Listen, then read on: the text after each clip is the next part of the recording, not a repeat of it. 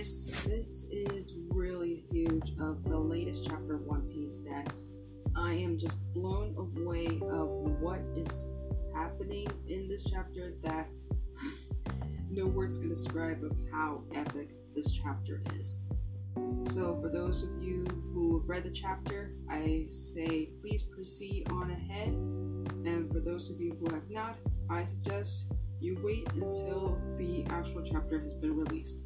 Hey guys, this is Jay from the Nerd Fix, the podcast where we talk about everyone and everything in anime, manga, video games, and everything under the sun. Today, we are going to be talking about the latest chapter of One Piece that has recently came out online, but is set to be coming out soon on the 23rd, which is tomorrow, and the chapter being titled The Stars Take the Stage.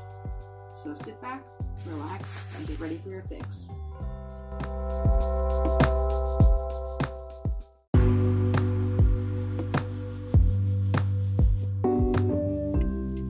To start off the chapter, we begin with the cover page of a frog playing hide and seek with the Totantas on a bunch of hydrangea flowers.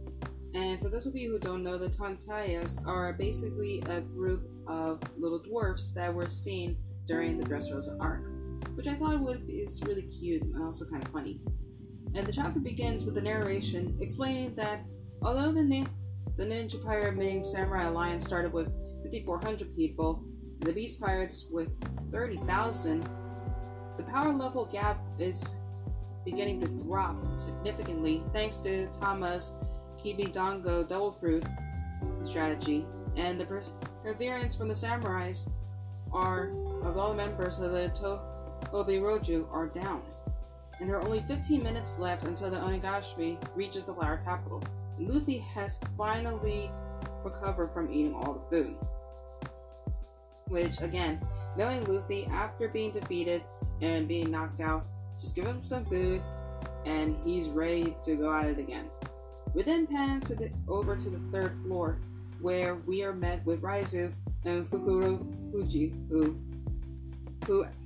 during their battle, he asks Fukurokuji why he would serve someone like Orochi, and then Fukurokuji responds by saying that Oniwabanshi who exists to serve whoever Wano's shogun is, retorting that Raizo is simply fighting for a ghost, and slaps him with his long earlobes. Ew. And again, I don't understand why someone would ever use earlobes as their fighting style. It kind of makes me think of, like, why didn't Enel use that kind of fighting style earlier? Oh wait, they're not as powerful as his.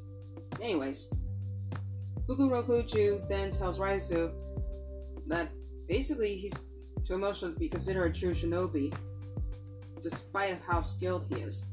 But Raizo retorting this that the emotions are what make him and his comrades the 9 red scabbards. And he tells Fukurokuji that on that day 20 years ago, they laughed, cried, and died with Odin,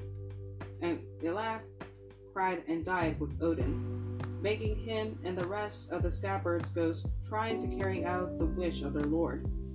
And also says that they're carrying out their wish of their own free will, even if it means that they would die, but they will succeed in making Momonosuke the shogun and ending Kaido and Orochi's cruel reign, which I think that is an amazing feat that Raizo is putting out there, that despite the fact that Odin is gone, he's long gone, he is no more anymore, they now hold their trust and also belief into Momonosuke, believing that he is the next one to be able to carry out Odin's wish, that he will be the next shogun.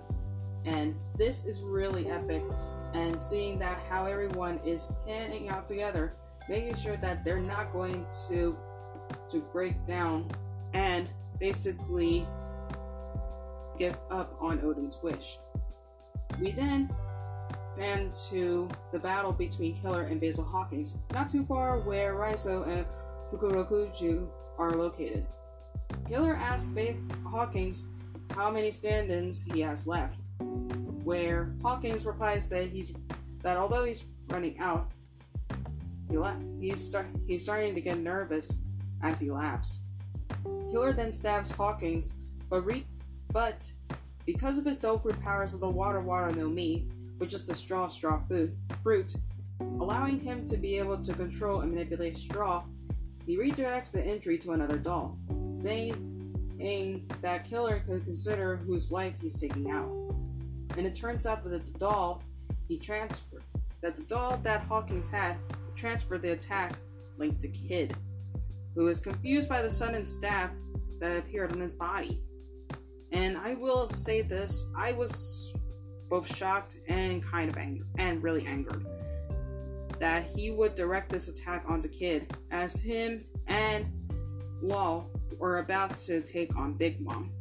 Because if he's going to be directing attacks on Kid while going after Big Mom, this is going to be something that is going to be a huge challenge for Kid. Like, how is he going to handle the pain? And Killer is really going to have to think of some better tactics to see how is he going to take down Hawkins without harming his captain. And then Hawkins said to Killer sadistically, in a sadistic tone, just by looking at his face, that it would be interesting to see him kill his own captain without even realizing it. But changed his mind seeing him struggle to fight back with the knowledge that the only way he could be defeated is not only hurting him, but also hurting Kid too. Which again is really ominous. The only way one can actually defeat Hawkins is that they would kill the person that the doll is linked to. Kind of like a voodoo master being killed, also as well as the doll being linked to them.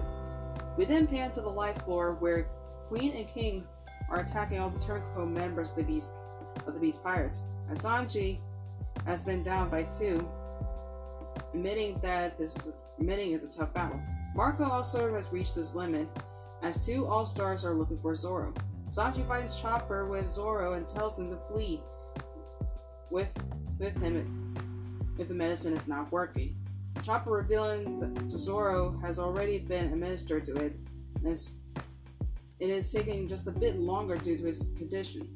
But Sanji continues fighting Queen as King orders to find Zoro and stop him from recovering. In the distance, we are then met with Charlotte Perospero trying to shoot Sanji, blaming him for forcing him to team up with the Beast Pirates and not marrying Pudding. So basically, there's still a huge grudge going on with the Big Mom Pirates, with the arranged marriage for him to be married to Charlotte Pudding, and it didn't go well. And he's basically still pissed off about it, apparently. And as he's about to shoot him, he gets attacked by Neko Mamushi, who knocks him outside, so he can avenge Pedro. Which, again, that was basically something I was really relieved about. I'm really tired of Perospero. I wanted him out of there. Then we see Zoro eventually by the members of the Beast Pirates, and they're trying their best to keep him safe, but is stopped by King, who conjures fire from his hand and tries to punch Zoro, but the attack was blocked by Marco using Fuji Azami. I'm sorry if I mispronounce the names from what I remember from taking notes. But Marco then says to King he has heard rumors about a race of people who live in the Red Line that can control fire, indicating that King is one of them. This really is setting out some new stuff about what King's race is, but still, right now, we still don't even know what King's race is. Many people are spelling out that he could be a demon, some people are saying that he might be a fallen angel, but still, to this point, we don't even know what King's race is. And we probably won't even know until Oda probably reveals this in another chapter or 2, or maybe in another 3 chapters. Until then, we don't know what King's race is. We then see Queen meeting up with King, and they try to attack him. Marco does but Emergo doesn't do anything to stop them. And it says from this point, the stars will be taking the stage. And as he says that, Zoro, who is now fully recovered, strikes King with Sentoryu Rengoku Onogiri, while Sanji strikes Queen with Diable Moton Shot. And both members of basically the monster trio of the Straw Hat crew, Sanji and Zoro, say that they will conquer this battle, and it will give a glimpse of Luffy as the Pirate King. And that is the end of the chapter.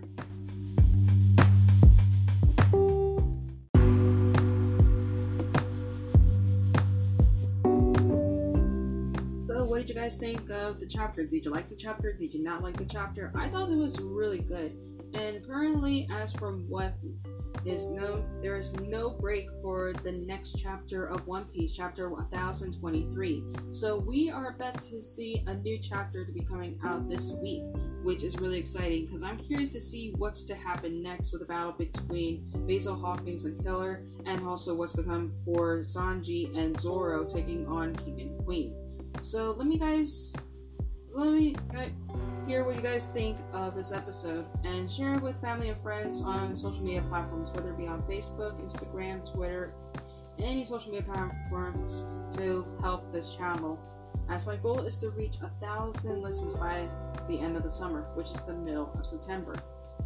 Thank you all so much for listening to this episode towards the end, and to end it, whether or not you believe in the term nerd or not, keep loving what makes you, you, and stay awesome.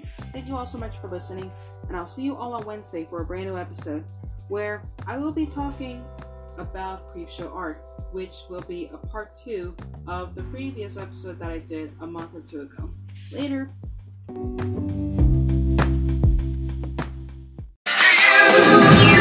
These days are